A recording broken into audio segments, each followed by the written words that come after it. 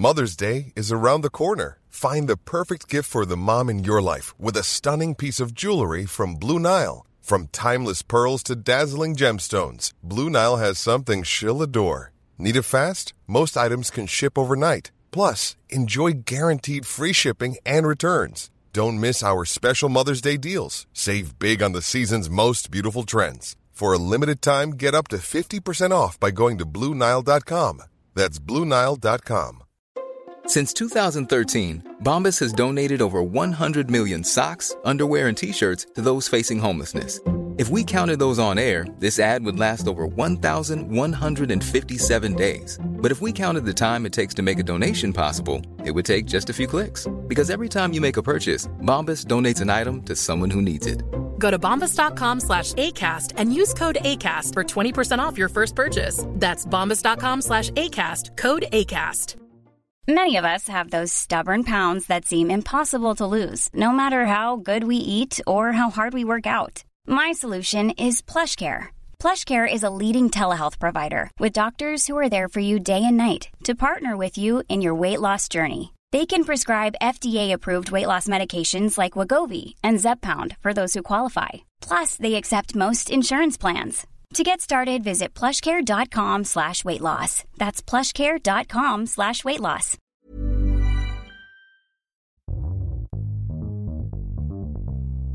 Det här är podden Vad skrattar du åt? En podd om humor där vi, My Gudmundsdotter och Erik Broström pratar med komiker om humor. Oss kan man följa i sociala medier. Jag heter My Gudmundsdotter och Erik heter Impro-Erik. Vi har också ett gemensamt konto för vårt företag som heter Presens Impro. Presens Impro är en impro-comedy-grupp skulle man kunna säga. Vi har vår fasta scen i Midsommarkransen i Stockholm där vi spelar föreställningar och håller kurser nästan varje dag. Och nästa fredag så har vi vår hiphop-musikal som vi improviserar, Mic Drop Your Life, och gäst denna gång är Clara Henry. Så om du är intresserad av att se detta spektakel så gå in på presensimpro.se och se om det fortfarande finns biljetter kvar. Om du går in på den hemsidan så kan du också se alla vårens roliga gäster. Vi har namn som Ann Westin, Magnus Bettner, Martin Soneby och så vidare. Dessutom har vi lagt upp vårens kurser. Dagens avsnitt pratar vi med Björn Andersson som också är en väldigt god vän till oss. Björn har ett stort intresse för humoristisk musik och han är också väldigt intresserad av humor, så vi pratar dels om humor i musik och humor i största allmänhet. Björn går numera under namnet Björn Ende. Du vet jag att han var noga med att tala om när vi spelade in den här podden att han ville heta Björn Ende. Det var faktiskt ett av de första avsnitten vi spelade in, så det var ett tag sedan. Men det är här nu, vilket känns jätteroligt. I alla fall så har Björn ett konto på Instagram som heter Musikbjörn. Han har även en YouTube-kanal med samma namn, Musikbjörn. Och om du vill höra Björn så finns hans band på Spotify. De heter Katten Skogmans Orkester, som vi också kommer prata lite om i det här avsnittet. Björn var också med i Rollspelsklubbens liveavsnitt som finns ute på i podd-eten just nu. Då tänker ni så här, men jag hörde inte honom säga något. Nej, för han var musiker. Han är ofta musiker till oss. Han är väldigt rolig och väldigt, väldigt bra impromusiker. Vi frågade Björn: vad skrattar du åt? Let's go. Oh. Did you want to? I'll let you next time. I'm in a glass case of emotion. Snap out of it. I got a fever, and the only prescription is more cowbell. Oh my God. Du ser ju själv hur jävla glad det är, va? I am ecstatic to be a part of this. What do you mean funny? Funny how? Tell me what's funny. Man kan verkligen säga så att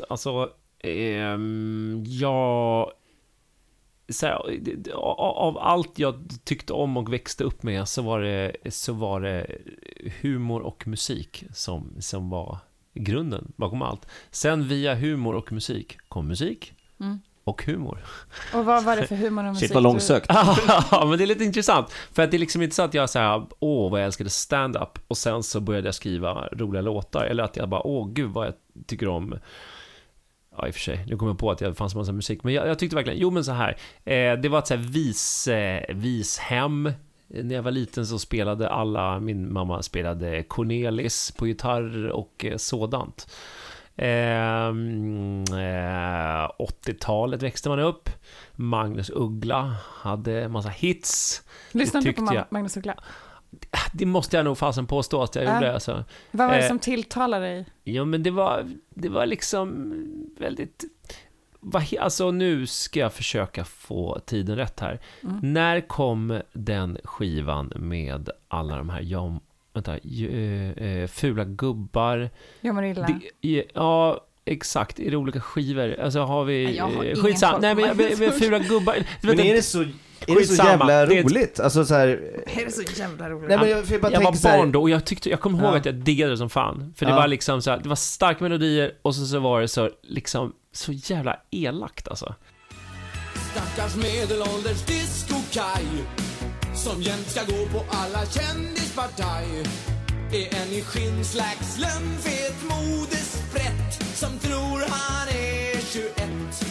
Han är reklamman. Ja, just det. Ja, det var lite mer elaka humorn, kritiken mot alla andra förutom han. Ja, exakt. Det tyckte jag. Ja, jag måste... Ja, det var många saker där som jag kan titta på den. Jag kan lyssna på de låtarna än idag ibland bara, det här är ju hisnad alltså. Det här är verkligen, gud alltså, att han fick hålla på alltså. Ja, nej men det är kul. Så att det var de första. Men och sen skrattade du åt Magnus Uggla? Kanske inte sådär mycket i och för sig så... Hur gammal var du när du lyssnade på Magnus Uggla? 7-8 liksom. Ja, men då är ju allt förlåtet. Jag minns när jag lyssnade på... Då är allt förlåtet. Ja, precis. Nej, men skäms. Ja. Nej, men jag har också jättemycket sådana låtar, så visor som man har vuxit upp med, som man tyckte var roliga. Som man kanske idag tycker är så här überpinsamma. Som Björn Rosenström till exempel var ju en sån... Gud, ja. Pojkarna som busar. Ja, precis. Ja. Vi är pojkarna som busar med flickorna små musar. Trumpeten känns så len mellan era ben.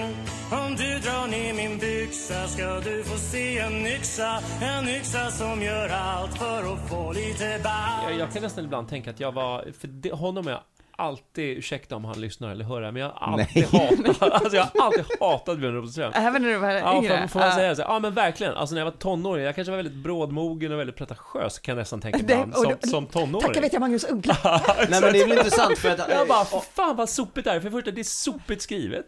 Sopigt, sexistiskt. Alltså jag tyckte, jag bara, typ såhär, man pratar såhär sekundärkränkthet och så där. Jag var såhär, det här är ju förnedrande. Så bara, jag tyckte det var helt vidrigt. Alltså, men är det inte lite självrannsakande att tänka att om du hade varit i samma ålder som när du upptäckte Uggla, som du upptäckte Björn Rosenström, att...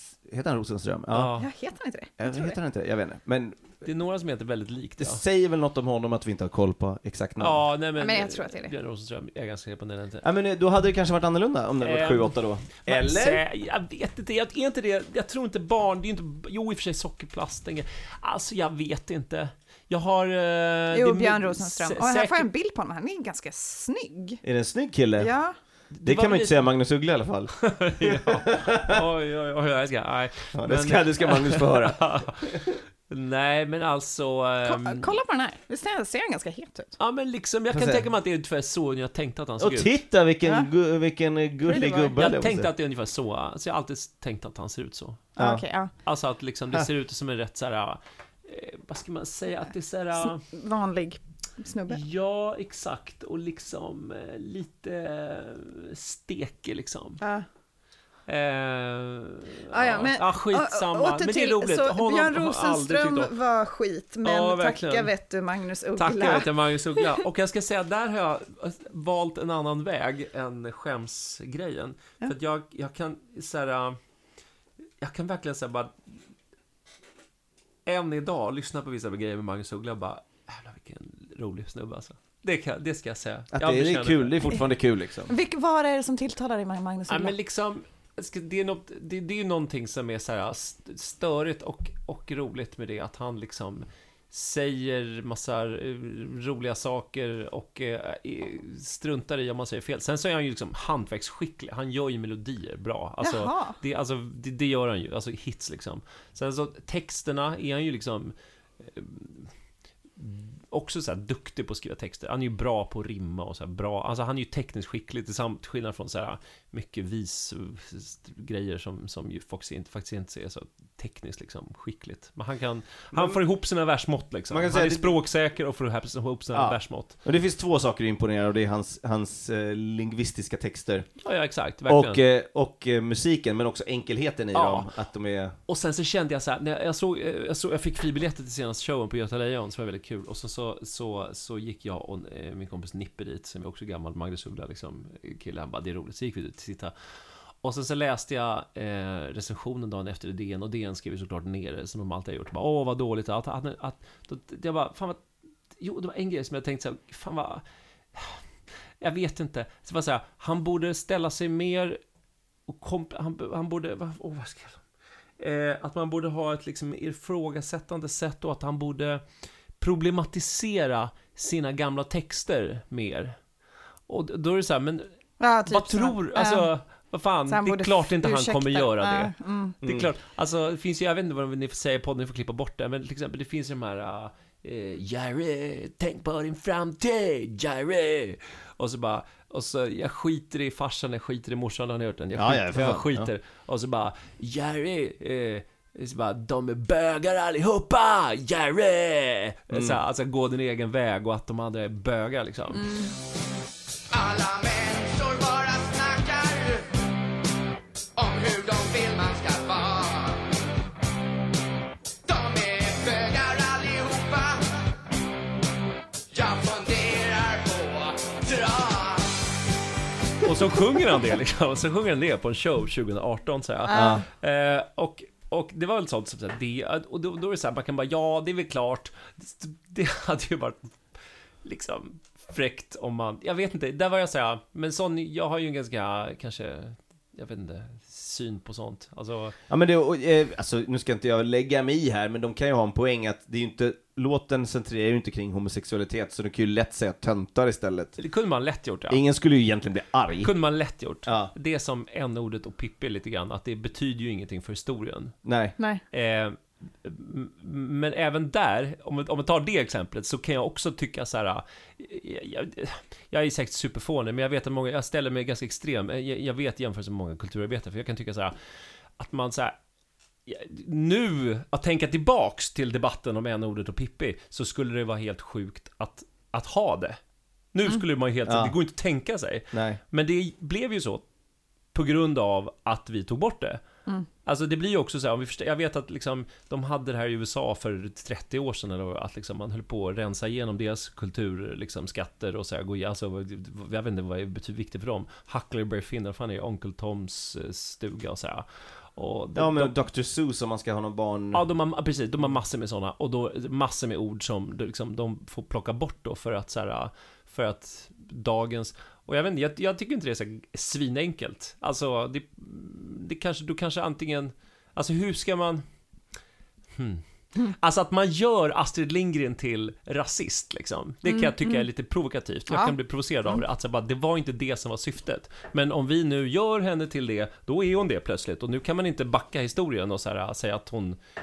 Alltså, jag vet inte, jag slåss för alla döda konstnärer på något sätt, som skrev verk på som Magnus Uggla. Som Magnus Uggla. Nej, som skrev en låt på 70, som skrev en låt på 70-talet, och sen så bara, man borde ändra texterna idag om man ska sjunga dem, och då kan jag tycka så här, ja, eller så sjunger man dem. Ja, men man kan inte radera historien. Nej, exakt, liksom. Man skriver som de skrevs. Läs dem, och sen så får vi ju gå vidare och skriva nya saker nu, idag.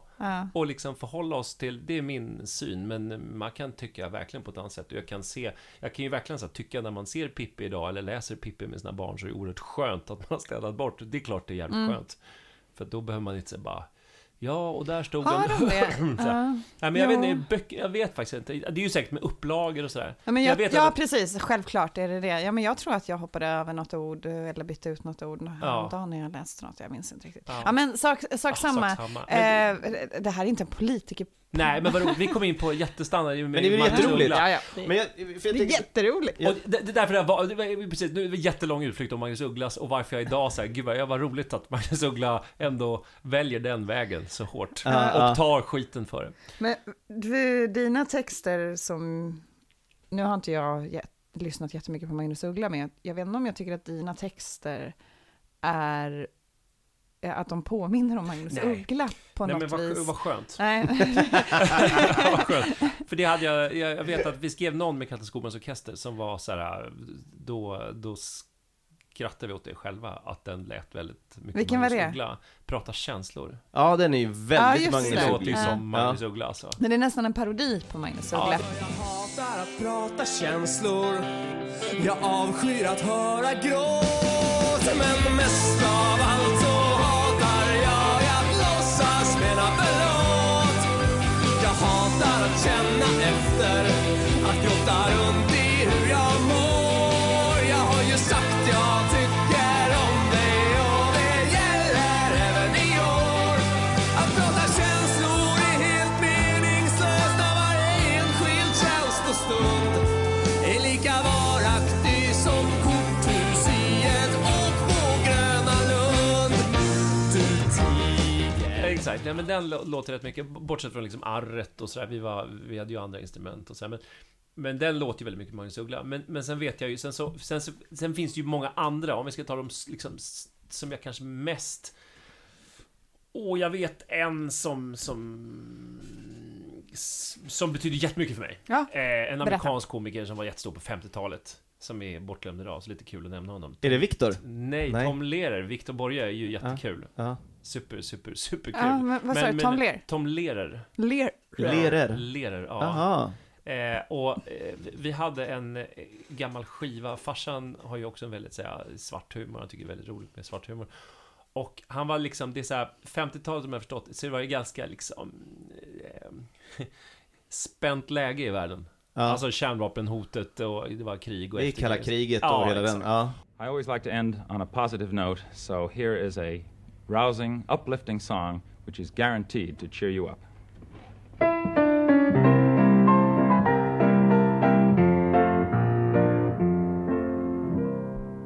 When you attend a funeral, it is sad to think that sooner or later those you love will do the same for you. And you may have thought it tragic, not to mention other adjectives, to think of all the weeping they will do. But don't you worry, no more ashes, no more sackcloth, and an armband made of black cloth will someday never more adorn a sleeve. For if the bomb that drops on you gets your friends and neighbors too, there'll be nobody left behind to grieve, and we will all go together when we go. What a comforting fact that is to know. Universal bereavement. Ja, men det här är ju verkligen du. Det känns ju som att du har bara rippat off Tom Lehrer. Jag vet. Det har jag. Alltså det kan jag bara säga. Alltså, och när hittade du han? Alltså det var nog i tonåren någonstans. För att farsan hade en skiva som han köpte av Lars Ekborg, det vet Dan och Anders Ekborgs pappa. Ja. Det är han som skäller ut Beppe Wolgers i den där sketchen. Korrekt. Alltså han skäller ut Beppe på skämt. Korrekt. Ja. Exakt, i en sketch. Liksom, den är rolig. Ja. Vad är det för liv du lever egentligen? Du, men det där var ju för länge sedan. Ja, det är väl ingen försvar? Ja, men det hade ett sorts syfte. Det var ju tänkt som en sorts skoj att... Skoj? Ja. Du tyckte det var skoj, inte vi inte. Och bara för att du rapa och braka i TV så har du lyckats skaffa den där jävla kåken på Lidingö. Som det står om i varenda braska. Man är så trött på det som man vill spy åt. Vet du vad du är? Du är det jävligaste jag vet. Du är stor, stark, dum. Han gör en skiva med Tom Lehrer. Jaha. Och där han sjunger liksom Tom Lehrer-låtar som översatte, och så var det piano och han då, och det är väldigt roliga översättningar, superbra översättningar. Och det hörde jag, och sen så tyckte jag var svinbra. Och så träffade jag en polare på gymnasiet någon gång, som är ettan tror jag, som bara Tom Lehrer har du också? Du vet, så började vi snacka. Och han bara, och då visade att han hade så här en platta med så här, eller så dubbelskiva med Tom Lehrer, man hade skivor liksom back then. Så fick jag låna det och så lyssnade vi igenom det. Så det var så här, gud, jag lärde mig allihopa och så jag var superfan liksom av Tom Lehrer. Svinbra. Hade du börjat med piano då? Eller började du? Ja, men piano började ju med liksom när jag var barn så att säga. Nej, men det var, det är så jävla rip. Alltså det är så jävla rip. Nej, du har andra texter. Du har inte översatt allt direkt. Vi har alla de vi är inspirerade av. Så är det. Det vore ju konstigt att säga att det är rip-off för oss med vår impro. Alltså även om vi improviserar som många andra. Vi följer exakt samma exakt, liksom, det är fortfarande ett hantverk som man måste behärska och hitta sin... Det är väl det, förhoppningsvis. Ja, vad snällt att ni talar egen sak också. Jo, men så är det ju. Och alla har fått det från någon annanstans. Alltså han har inte uppfunnit pianotekniken och han har inte uppfunnit begreppet svart humor heller. Nej. Så att det visst är det så. Men det är verkligen så ganska många sådana låtar jag har skrivit där så här man liksom... alltid åt helvete, tjalalala, liksom, alltså den stilen, man sjunger något väldigt sådär extremt och sen så upptempo i dur. Ja, exakt, det är ganska glatt och sådär. Och det är någonting, det är ett grepp som jag har använt mig av en hel del. Ja, men fortsätt, för då hade du någon klasskompis som också hade lyssnat på honom. Ja, men vi satt på fest, gud alltså, det var roligt det var. Vad roligt vi hade. Berätta. Nej, men alltså vi var båda liksom fascinerade av text. Alltså på något sätt så blir det alltid som man träffar massa människor som ja, men så är det med intressen. Man bara, du är också intresserad av skalbaggar. Så man på något sätt träffar man någon annan jävel som också har samma konstiga intressen. Var han också pianist? Nej, men han var men musikintresserad. Han spelade saxofon så här, men på en hobbynivå. Jag som han jobbar som något jävligt fett nu, tror jag. När skrev du din första låt då? Det var nog, alltså jag skulle säga, det är en låt som till och med spelas ibland. Precis den stilen, glad poplåt i dur. Jag var ihop med en tjej och sen poplåt? Poplåt. Ja. Glad poplåt. Jag var glad poplåt. Vad har du inte hört titel? Du vet vad jag menar, man är glad på plåten. Nej. Det är något alla ibland, man har problemet att man är lite för glad i plåten. Nej, men då var det så här att vi gjorde slut och sen så kom jag på mig själv många fester man satt och pratade med många med sin kompis och bara, men det är nog så. Ja, du vet. Ja, men jag är nog inte så lätt ibland och så bara och sen så blev det så sen så bara tröttnade jag på att sitta och prata och så där, för egentligen tyckte jag att allt var hennes fel. Ja, det var den. Ja, versen är liksom det är liksom hit och dit inte var visat världens bästa kille. Exakt, du inte kan det. Var man något geni. Ja, jag tyst. Jag ska. Tvåsamheten Sverige. Okej.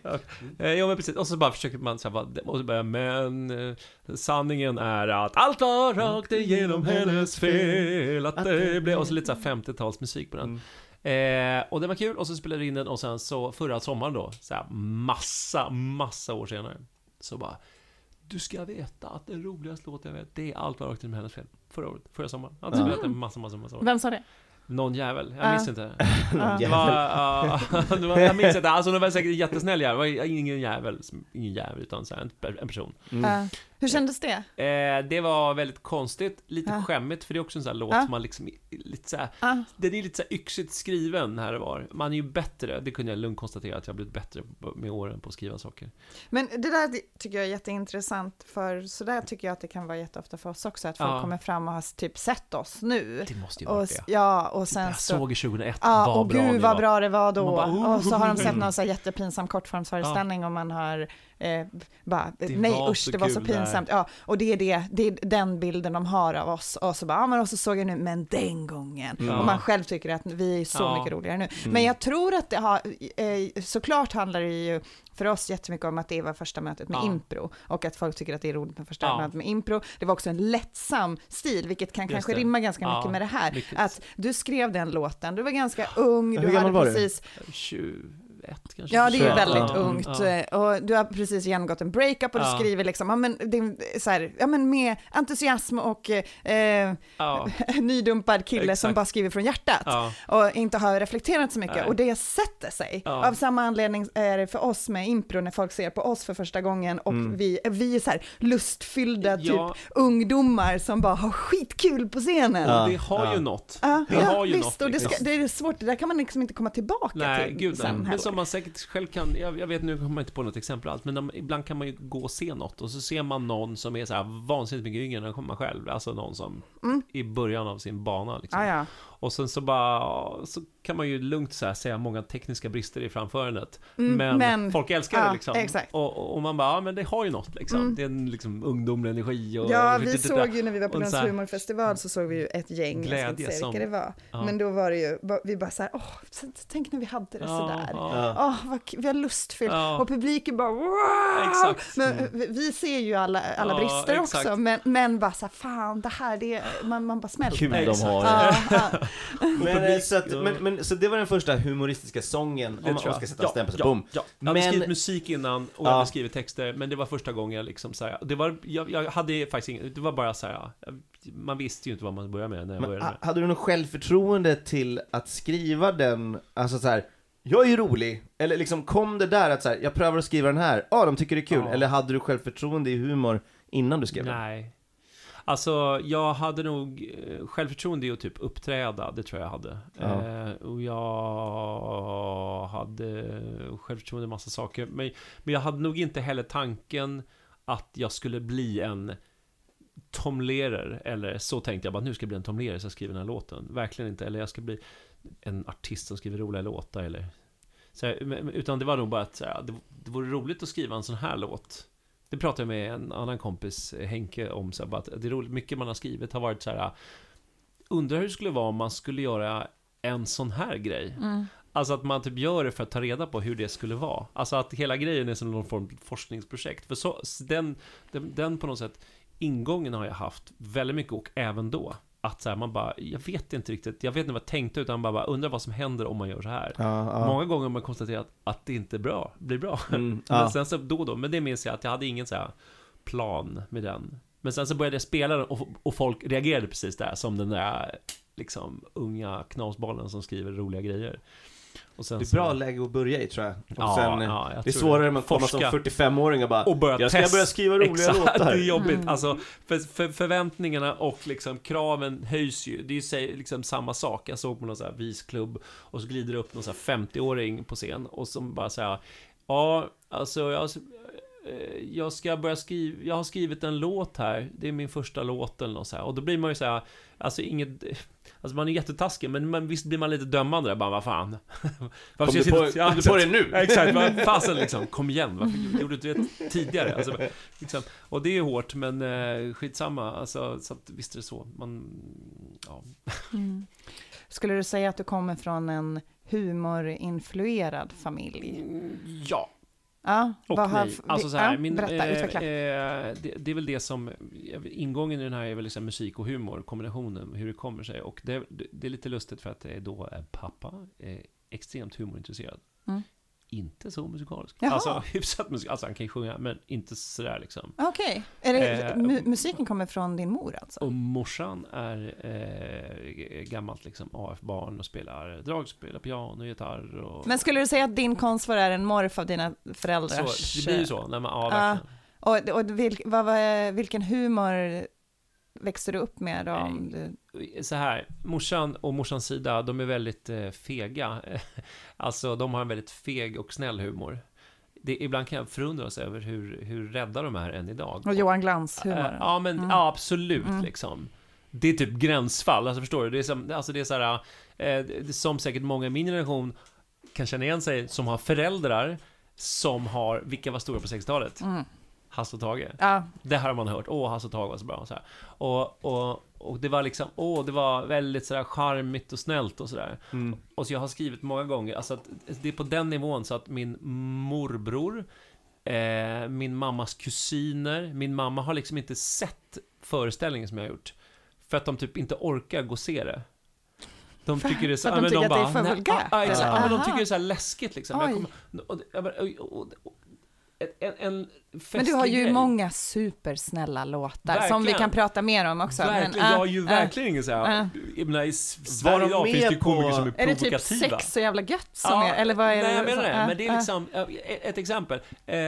Och den är ju bara inte ens speciellt ha, utan det är liksom små skämt här det var i Trump-låten. Jag skrev en liten låt som jag la ut för att fira att han vann. För ni hade nyss ett val mellan en typ helt normal och en annan som är helt bortom terapi.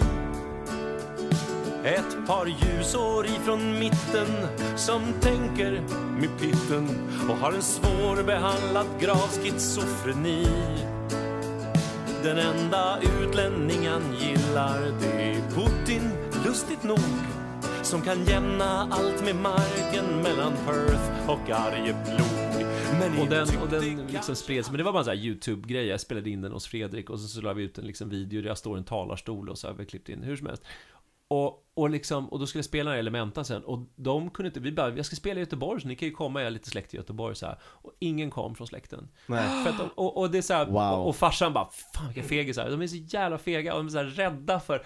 Och man bara, vad är de rädda för? Men det går inte att sätta fingret på. För det är så här mycket känslor och när någon rör runt. Och jag tycker, humor är ju ofta, inte alltid, men ofta just att man rör runt liksom i det där ingen annan liksom, i normala sociala sammanhang så är det massor med saker. Man frågar inte, vad röstar du på? Liksom, och hur mycket tjänar du? Och så här. Men i läge av humor så är det precis det man gör.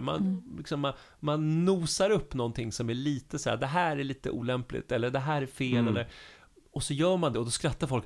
Han sa det, liksom. Det är ju ofta verkligen. ett grepp, liksom, att gå.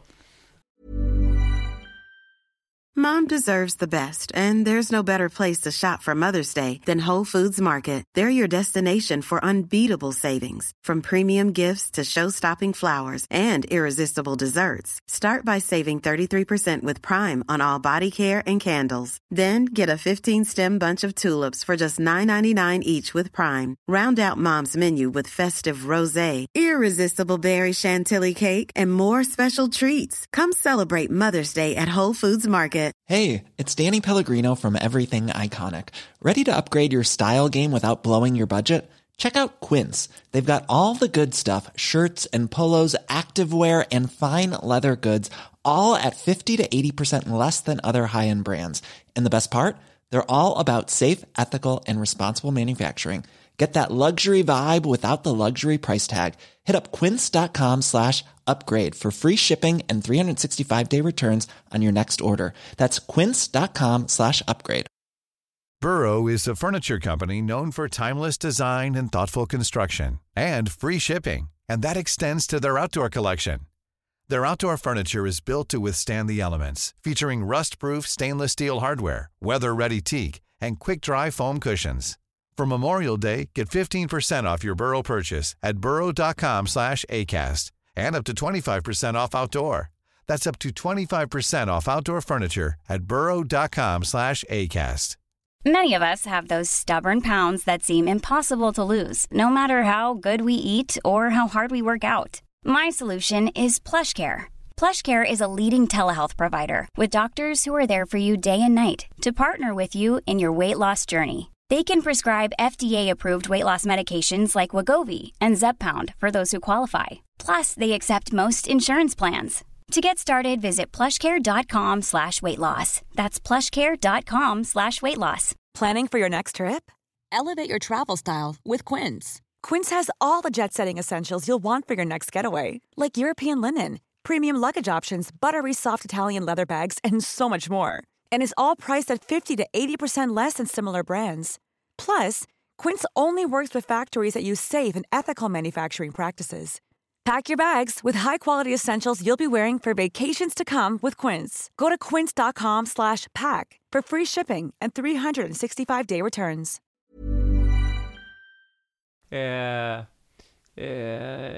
Ja, jag kommer ihåg, men till exempel när vi firade när vi firade 10.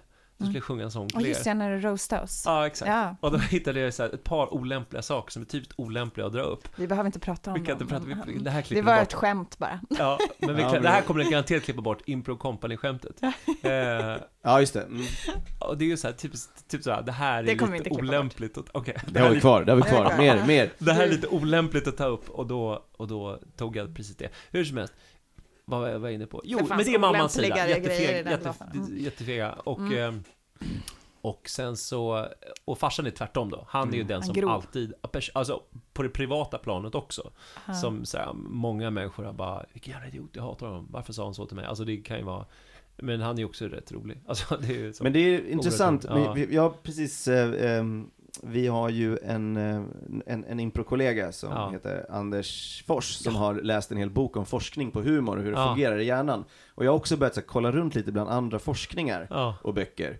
Och då såg jag någonting häromdagen att så här, humor är en perfekt kombo av en violation, en överträdelse blandat med om den är liksom godartad eller elakartad. Och vad som bestämmer om den är godartad, det är flera olika aspekter. Men det är liksom så här, ifall det är i ditt fall att du roastade oss, då är det i egenskap av att den är godartad för att alla förstår att du känner oss. Exakt. Men om du hade kommit som främling och påstått det, då hade det inte varit kul. Nej. Så det svänger alltid beroende på vart synvinkeln kommer ifrån. Och det kan också vara så hur mycket tid har gått. Om det hade varit, du drog upp att vi slutade på Impro Company, det var en teater vi drev, det var ganska turbulent med vår tredje kollega. Om det hade varit dagen efter, då hade det varit jättejobbigt. Folk hade skruvat, precis. Och det finns också en filosof som säger det, så tragedi plus tid är lika med humor. Så det finns ju massa sådana grejer. Men alla är ju olika känsliga för vart gränsen går och så. Exakt. Martin Soneby bajsade på sig och vågade inte säga något till alla som var i hans krets när det hände, men dagen efter kunde han prata om det och skratta åt det för att då hade det gått en dag. Då har det gått en hel dag och då är det lugnt. Exakt. För det är så här roligt, för det är verkligen roligt bara efter några timmar. Exakt. Men inte roligt när just där. Exakt. Men vissa grejer är jättejobbiga precis när det händer. Ja, men verkligen, gud ja. Ja, men den är ju verkligen ett rolig, och den är ju svår, och det här har ju diskuterats i miljoner områden när det blir kul, och just den typen, den här kittlande elaka. Ja, och vissa saker blir ju inte roligt någonsin, beroende på vilka forum man är. När Ösnöjen åkte till New York och pratade om 9/11 så blev han utslängd, och det spelar nog ingen roll för hans skämt var i princip att det var han som körde planet, eller hans kusin körde planet. Just det. Jag förlorade också närstående min kusin körde planet. Och han blev utslängd, och det tror jag att han kommer aldrig kunna säga det där. Nej. Men i andra forum så alltså, vi kan ju skratta åt det skämtet. Ja, för vi har en psykologisk distans, för det händer inte oss, så vi kan skratta åt det, men du kan inte skämta om det i New York. Nej, exakt, och det är det där som är det intressanta när det kommer till olika kända drev. Vi pratade innan vi satte på det här om drevet mot Simon Gärdenfors som vi råkade ut för när vi hade bokat honom, apropå Rullagan-låten, att många diskuterade det som om att men det här är inte kul, det här är inte humor, var ett stort argument för många på liksom, motståndarsidan mot honom. Men det är just det att det går inte att säga det här är inte kul, för att ett skämt är inte så definitivt att det är ett skämt, utan det beror på mottagaren och det beror på vem som... Precis. Och däremot kan man säga, jag tycker inte att det är kul. Nej. Det är en helt annan sak. Ja, men därför, det är inte ett argument för att det inte är ett skämt. Nej, för ibland är skämtet att folk blir upprörda. Och det är provokationshumor, och det tycker inte jag är kul. Men jag kan inte säga att det är inte kul, för det är bara skapat för den lilla gruppen nischade människor som just vill att den personen ska bli provocerad och de tycker det är jätteroligt. Precis. Så det är verkligen. Det säger ingenting om humorn är bra eller dålig, det säger bara att jag tycker inte att det är kul. Nej, men precis, men ta Rullagan. Så var ju det väldigt kul. Det här har ni säkert också pratat massor om, men det var... Jag trodde du hette Knulla barn. Okej. Ja, okej. Fan, då har jag missförstått texten. Helvete. Jag ska genast ta bort den från mina barns spellistor. Nej, men jag ska... alltså att liksom... Då, folk jag diskuterade med, och jag var super för samma sak där. Lite som när vi pratade om Magnus Uggla tidigare, att säga, när folk säger men det är inte roligt skämt, och säga, men det är en annan sak, det är fortfarande ett skämt, bara så länge vi bara är helt eniga om att det var ett skämt, att liksom, alltså att, sen så kanske du inte tycker det är kul, och sen kanske skämtet konstnärligt skulle formulerats bättre, eller vad fan vet jag, men det är fortfarande bara vi har koll på att det är ett skämt, och liksom att vi säger, försöker hålla den sfären så bred och så tolerant som möjligt. Vill du inte stöta på ett skämt, så gå någon annanstans då, än gå till en humorklubb eller gå in på Simon Gärdenfors liksom, spellista, alltså vad han har skrivit, alltså, men nej, gud Men så vi kan ju stryka hela din mammas sida, för de är ju bara töntar allihopa. Men din fars sida, mamma, förlåt. Där lär det ju funnits ganska starkt. Jag vet ju själv att du är väldigt massivt fan av Monty Python till exempel. Ja, men himmel och, ja, precis. Det är ju så jävla bra. Alltså, det där har ju varit, det gillar i och för sig, märkligt nog, min mormor gillade Monty Python, men strunt samma, men farsan är ju verkligen den som gillade det. gud, det är så roligt. Det är jätteroligt. Ja. Men liksom, ni hörde det här först. Det är så klassiskt liksom. Det är så respektlöst och roligt liksom. Det är nazism och det är katoliker och allt samtidigt. Alltså du vet, man blandar ihop allt på ett väldigt så här okänsligt sätt. I don't know. Mr. Wentworth just told me to come in here and say that there was trouble at the mill, that's all. I didn't expect a kind of Spanish Inquisition. Nobody expects the Spanish Inquisition. Och än idag så tror jag alltså det lovar att det händer utan någon som helst siffror på det här eller något annat, så sänder du Monty Python ikväll på SVT så tror jag folk hör av sig bara, vad är det för skit, hur gör man humor idag? Alltså det är jag fan säker på, för det skulle folk ta jätteilla upp och sådär. Men han har ju fått jättemycket säger jag. Alltså, John Cleese har väl hamnat lite blåsväder på sistone för att han har uttryckt... Ja, men han är ju lite puckad alltså. Ja, men lite så här illvilja mot politisk korrekthet. Jag har inte följt med, jag har sett men jag hörde någon intervju i Mark Maron med honom och att han hade någon väldigt konstig syn på så här, man blir förolämpad för allt nu och jag kan väl få skämta om tjejer på det här sättet eller om judar eller om mexikanare hur mycket jag vill. Det är de som inte kan ta ett skämt, lite den attityden och inte reflekterar över att han är vit, privilegierad, liksom heterosexuell man. Och det är ju, han får ju. Såklart. Men han verkar inte ha någon, man hänger inte med när man är äldre. Han förstår ju inte att alltså, all humor genomgår ju någon slags evolution och allting som Monty Python har gjort har ju inte stått tidens tand. Nej. Många grejer är fortfarande briljanta. Ja. Men en del grejer står inte tidens tand och deras porträttering av kvinnor är väl som mest märkbar med tanke på att de alla spelar tjejer själva. Om de inte gör det så är det för att de ska få med ett par schyssta tuttar liksom. Precis, men problemet alltså här, det är väl så återigen, det gjordes då. Och sen så nästa grej så att hade man då idag vart John Cleese och någon bara, och ni hade inga kvinnor med eller någon, så bara, nej, så var det så här. Då hade man varit fine med det. Precis. Exakt. Det är ingenting att försvara, det var så vi gjorde och fan, det här är ingenting att ens ta avstånd från liksom. Men det är osoft om han sitter så där i intervju. Jag har sett något också när han sitter typ så här skäller upp, vad tycker du om politisk korrekthet? Och han liksom beter sig jävligt osoft kring det har jag sett också. Men hur som helst. Han är han. Jag tänker lite på men Monty Python och så, man kanske inte måste kommentera så mycket med det, men jag tänker på musikhumor. Det finns ju liksom den textbaserade, om man tänker han som du nu sa. Tom Lehrer. Eller till exempel Magnus Uggla, det är också ganska så här textdrivet. Ja, precis. Men det finns ju liksom musikhumor också. Alltså att humorn består i hur musiken är uppbyggd. Jag tänker Victor Borge är ju jättemycket så.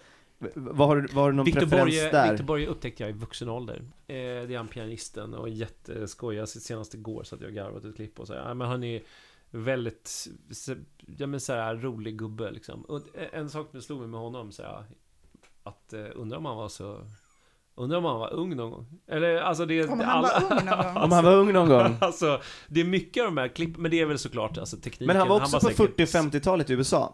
Han hade en tv-serie där, eller tv-serie kanske inte hette då, men alltså han är som typ så här klassiska alltså klassiska komiker som så här Chaplin, du vet så han kan göra så här det är Tchaikovsky så här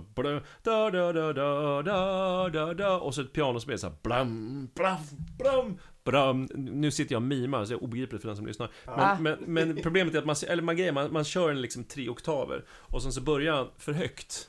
Så liksom så här blum blum och så bara ramlar han liksom. Så att det är så här alltså det är så här, han kan göra sådana grejer så här slapstick liksom. Fast... Ja men han, vad heter han den där nya komikern i USA Tim som också Minchin, Tim Minchin. Lyssnar du på han också? Ja men det gör jag. Jag fick ett tips om honom för några år sedan. Det var Fredrik Karlsson, vår gemensamma kompis, som bara, har du sett det här? Och så skickade han det var nog vad heter den med Only a Ginger, har ni sett den? Och sen så, eller om det var Rock'n'Roll Star. För han har ju också något så här att han sjunger i fel tonart och sådana saker. Precis. Mycket sådana skämt. Ja, just det, F-sharp. Exakt. I like nothing more than playing instruments in F. It warms the very cockles of my heart. The trouble is that F can leave me vocally bereft. You see, I like playing in F major, but I like singing in F sharp.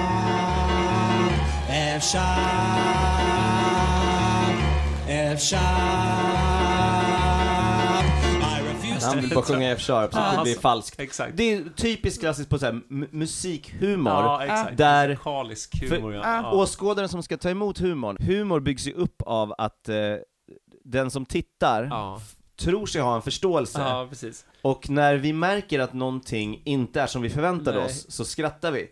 Och det är ett sätt för oss att visa alla andra att vi, alltså rent evolutionärt så kommer skrattet från att vi leker. Och att vi berättar, det är inte farligt på riktigt. Nej. Och när vi skrattar så är våra hjärnor byggda så att vi intellektuellt förstår att det här var fel och nu vill vi visa för alla andra att det är en försvars... Ja, just det. Ja, det är liksom så här, att det är ett sätt att visa gruppen att det här är på skoj, ni hänger med på det. Det är därför man får en sån här otrolig upplevelse när man skrattar i grupp. Jo, verkligen. Och om jag... F-sharp och F, ja just det. Och om någon sitter i tondöv och så sitter de och tittar på Victor Borge, de har inga referenser till någonting, men han börjar spela någonting som låter lite konstigt, men det vet ju inte de. Nej. Och så vänder han på pappret, så det var upp och ner.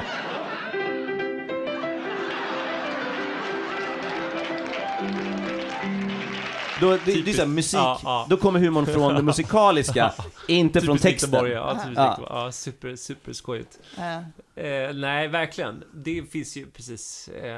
och man gillar ju, som jag som kanske inte ser mig själv som en musiker, eller jag är verkligen ingen musiker. Jag ser inte mig själv så. Jag förstår att ni gör det. Stoppa pressarna! Tagga ner lite. Nej, men du vet vad jag menar. Jag gillar ju ändå att så här, jag hajar det här. Jag känner mig smart när jag gör det. Jag kan vara en del av jag menar bara att du inte har gått någon utbildning på instrument. Jag menar inte att psyka dig på något sätt. Ja, och de är ju som roligast ju smalare det är och man fattar det, desto roligare är det också. Det kan jag irritera mig på när det är britter, eller när engelskspråkiga komiker går upp och pratar på Big Ben till exempel, och alla ska helt plötsligt skratta. Och det spelar ingen roll om skämtet är roligt eller inte, utan det är bara så här: jag förstår det här. Ja. Och det är också, men det har ju det med forskningen. Det är en annan grej än det här, men det är ändå... Men det kan ju nog, just det, men då är då är de säkert skickliga på att liksom psyka publiken, för det är också så här... Det är väldigt varierat. Det finns ju alltså Al Pitcher, han är ju superrolig på alla sätt och vis. Men att de liksom så här, att publiken blir osäkra, för det handlar ju om att så här, lägga, så att inte... För när man ser en komiker som tappar självförtroende på scen, då slutar allting roligt. Utan men när den fortsätter för sina skämt, men ett fruktansvärt. Men amerikanare har ju alltid självförtroende och börjar skratta. Ja, eller hur?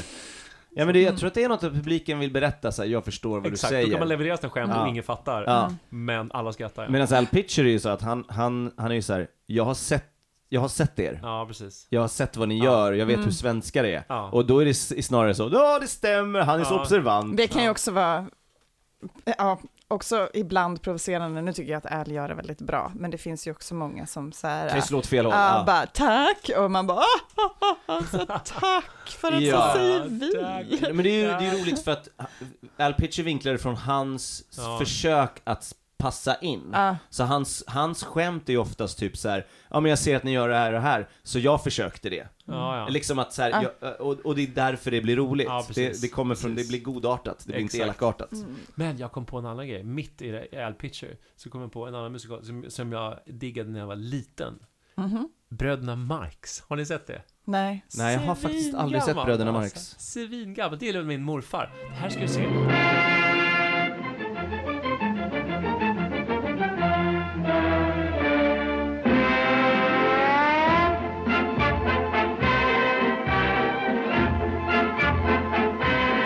Såna här saker, och det är precis det där som Victor Borge skämtet, musikalisk humor liksom, att så här, och det blir så kittlande, just Night at the Opera är ju väldigt mycket så.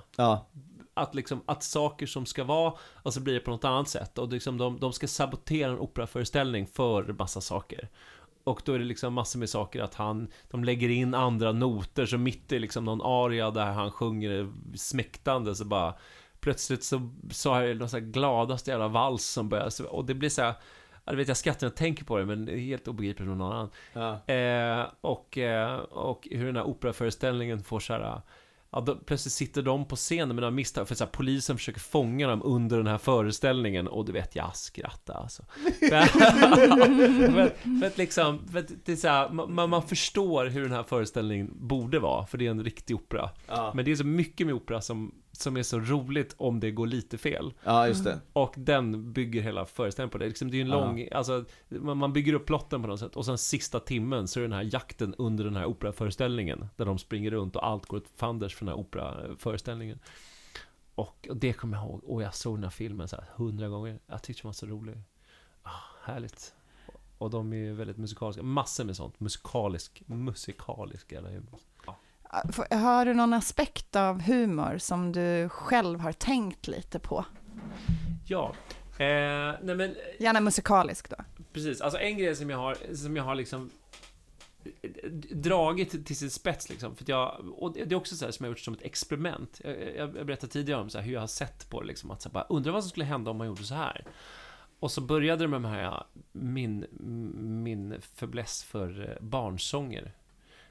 Där folk sjunger om så här, att man ska lära sig massa saker. Och så bara undrar vad skulle hända om man skulle göra en barnsång fast så här idiotiskt svår. Ja, just det. Som dina Pi och svenska bara, kungar. Precis, och folk bara, hur kom du på det där? Alltså, vad tänkte man? Bara, nej, men det är precis exakt samma ingång. Att man har inte, jag trodde inte att det här skulle funka live, helt ärligt. När jag skrev, nej, jag hade inget, verkligen inte. Jag bara, det här kommer de tappa hakan om. Absolut inte. Jag bara, det här är kul, och jag ser lite fram emot att gå upp det typ någon gång eller två och folk ska bara, vad är det frågan om? Och sen så kommer det upp och sjunger det och sen så är det nog bra. Men sen så, framförallt Sveriges historia, vart jag oerhört förvånad över att det gick hem. Ja, det är min favorit. Jag tycker ju jättemycket om Pi, men just den är, för det är just av den lärdomsgrejen att vi lär oss lättare om vi får skratta. Och det är så snyggt med alla rimmen och hur du har liksom satt in. Och sen är det också att man imponeras. Att så här, shit, han kommer ihåg allt det här. Just det. Det är cirkus liksom, vilket är för övrigt aspekten. Den sämsta komplimangen man kan få. Det var roligt för att du kom ihåg allt. Som vi fick av dig när vi körde mic drop. För vi visste att så här, vi vet ju vad jag pratar om det, så bara, men liksom gud, det här får ni ta för er lyssna. Alltså att man förundras, fast jag vet och suttit i den här diskussionen, så förundras man ändå över allt den andra. Och nu fick du tillbaks nu.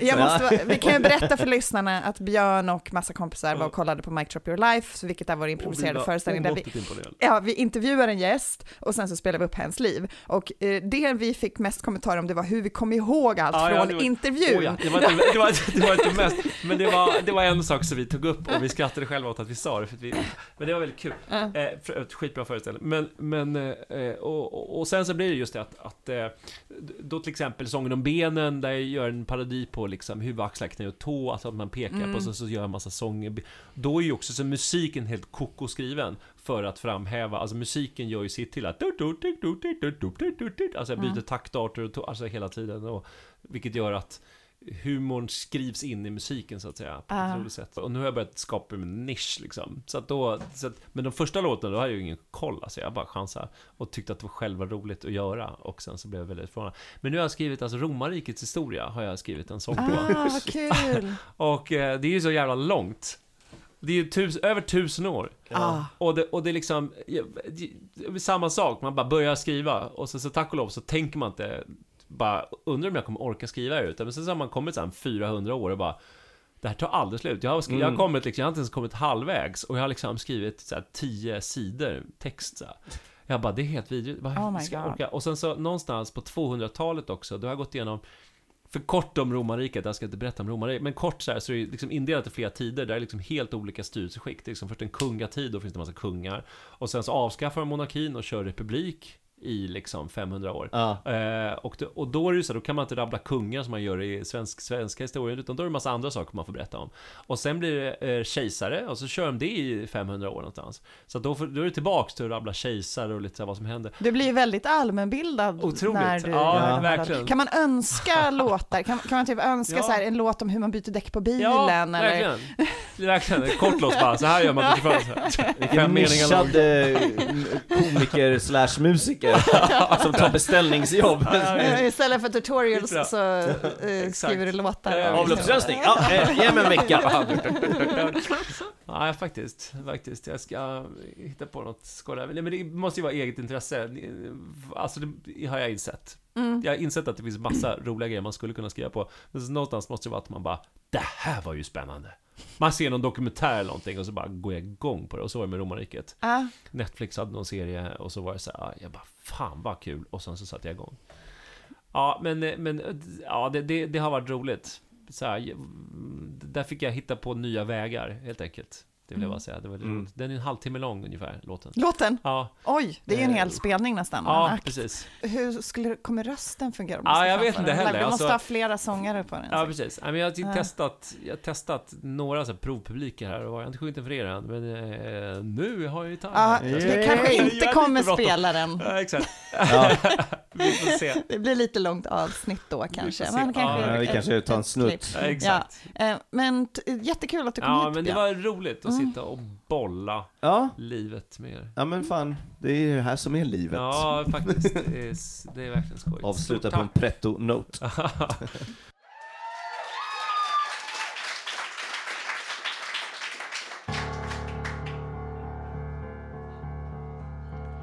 Tidigt 1500-tal. Här bor knappt ens 1 miljon. Sten Sture styr i Sverige, men vi tillhör en union som bildades i Kalmar under 1300-talet. Men nu var allt mest kaos och bråk och allt var tjafs och galet. Så danska kungen Kristian, han vill bara lugna allt igen. Så han hugger därför huvudet ut av 100 svenska män. Men ville han ha lugn och ro och vänskap gick han bet. För sen så blev det ännu sämre stämning utav det. Så Gustav Vasa tog makten i en tuff manöver 1523 och sen var Kalmarunionen över. Vasa gjorde att statens makten växte och efterträddes av sin son 1560. Hans son Erik XIV satt 1568, var galen som han låstes inuti en otrikata. Hans bror Johan III satt 1592, nära till dödens rike måste gå. Johans son Sigismund, han var katolik och det blev krig med hans farbror. Nu finns ingen mer logik, så Gustav Vasas tredje son tänker sådan vacker tid och Karl IX tog över 1599. 1611 dog han och hans son klev upp på tron. Gustav II Adolf drog i strid med en jättebataljon. Till 30-åriga kriget han for. Halva Europa snart låg ut i Sveriges klor. Men vid slaget vid Lützen han dog. Hans dotter Kristina makten övertog. Hennes pappa dog för sin kamp som protestant. Kristina tyckte pappa var en jättelöjlig fjant. Hon abdikerade, konverterade, bodde i Rom till livets slut. Och med henne dog Vasa ätten ut. Ja. Nej, just det. Och här alltså går makten då till Kristinas kusin. Men det är kusin på mammans sida. Så därför säger man att Vasaätten är slut. Så, och inkommer en ny ätt i den svenska historien. Nämligen den falsiska ätten. Karl X var först i den falsiska ätten. Karl var väldigt svag för korv och sås och kycklingspetten. Hans fetma var tydligen helt brutal. När han korsade Stora Bält gavs inte dansken något val. Han krigade som en riktig vilde. Och Sverige var segrare vid segern i Roskilde. 1660 hamnade han på sin bår. Och då var Karl XI 4 år, i 37 år styrde Karl XI vårt land. När han dog låg slottet 3 kronor i brand. Karl XII blev kung 1697. Han blev barnlös för han orkade aldrig skaffa någon fru. I armén gick han ständigt och harva. Han spöade ryssarna vid slaget vid Narva. Men tusentals svenskar fick han sen begrava vid förlusten mot Peter den stora vid Poltava. Tiderna blev svåra. Hans syster hette Ulrika Eleonora. Hon tog över ett Sverige i nöd. För 1718 var Kalle död. Den här tiden kom att kallas för frihetstiden. Man var trött på Karl XII och de eviga krigen. Det kungliga enväldet bröts nu ner. Det här är förresten det bästa rimmet i låten. Alltså, det kungliga enväldet bröts nu ner och fördelades på adel, präster, borgare och bönder. Ulrika Eleonora blev aldrig gravid. Hon abdikerade från tronen efter jättekort tid. Som kvinna utsatt för den värsta pressen. Gav bort all makt till maken Fredrik av Hessen. De dog som ett barnlöst par. Och sen fanns ingen enda liten arvinge kvar. Ja, nu kommer de politiska partierna, hattarna och mössorna. Hattarna tar makten och angriper Ryssland. Och det går såklart jättedåligt.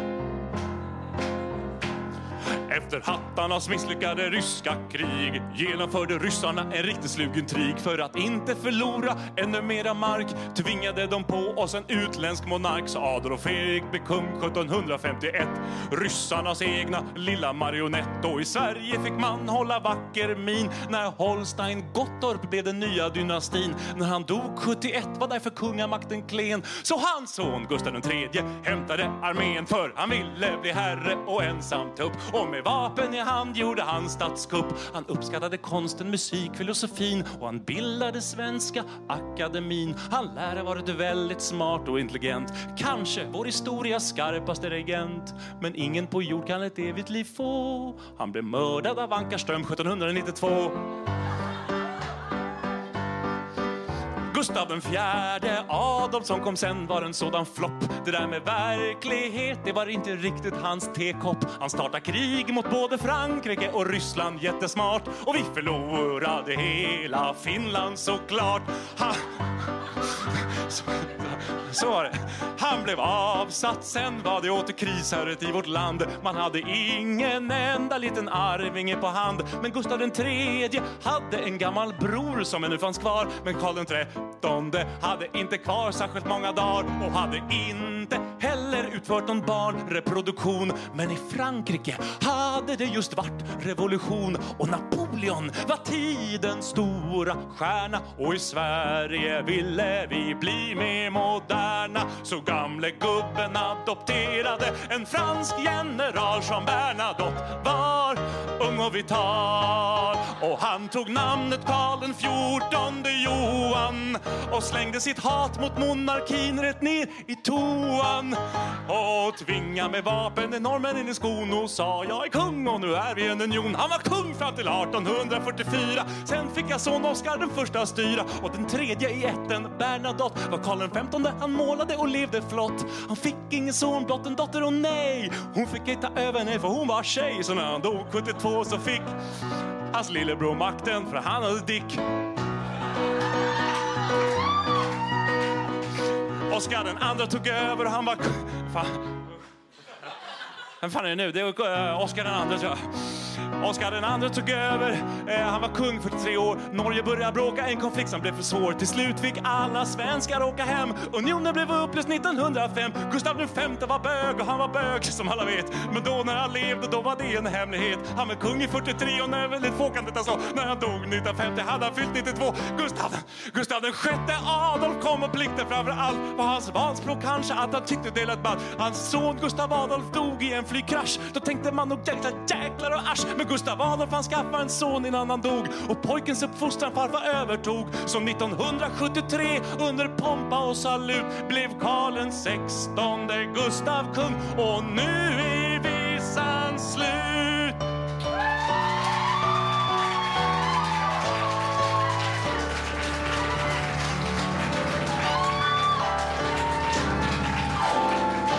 Tack!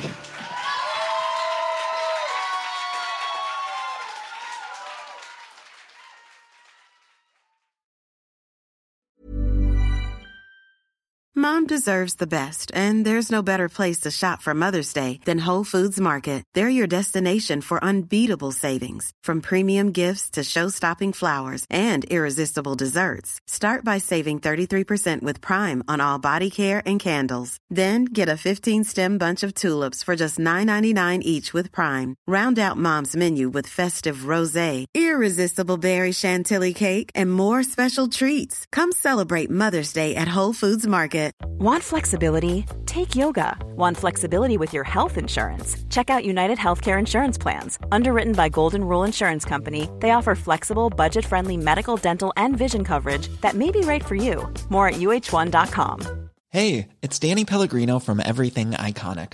Ready to upgrade your style game without blowing your budget? Check out Quince. They've got all the good stuff, shirts and polos, activewear, and fine leather goods, all at 50 to 80% less than other high-end brands. And the best part? They're all about safe, ethical, and responsible manufacturing. Get that luxury vibe without the luxury price tag. Hit up quince.com/upgrade for free shipping and 365-day returns on your next order. That's quince.com/upgrade.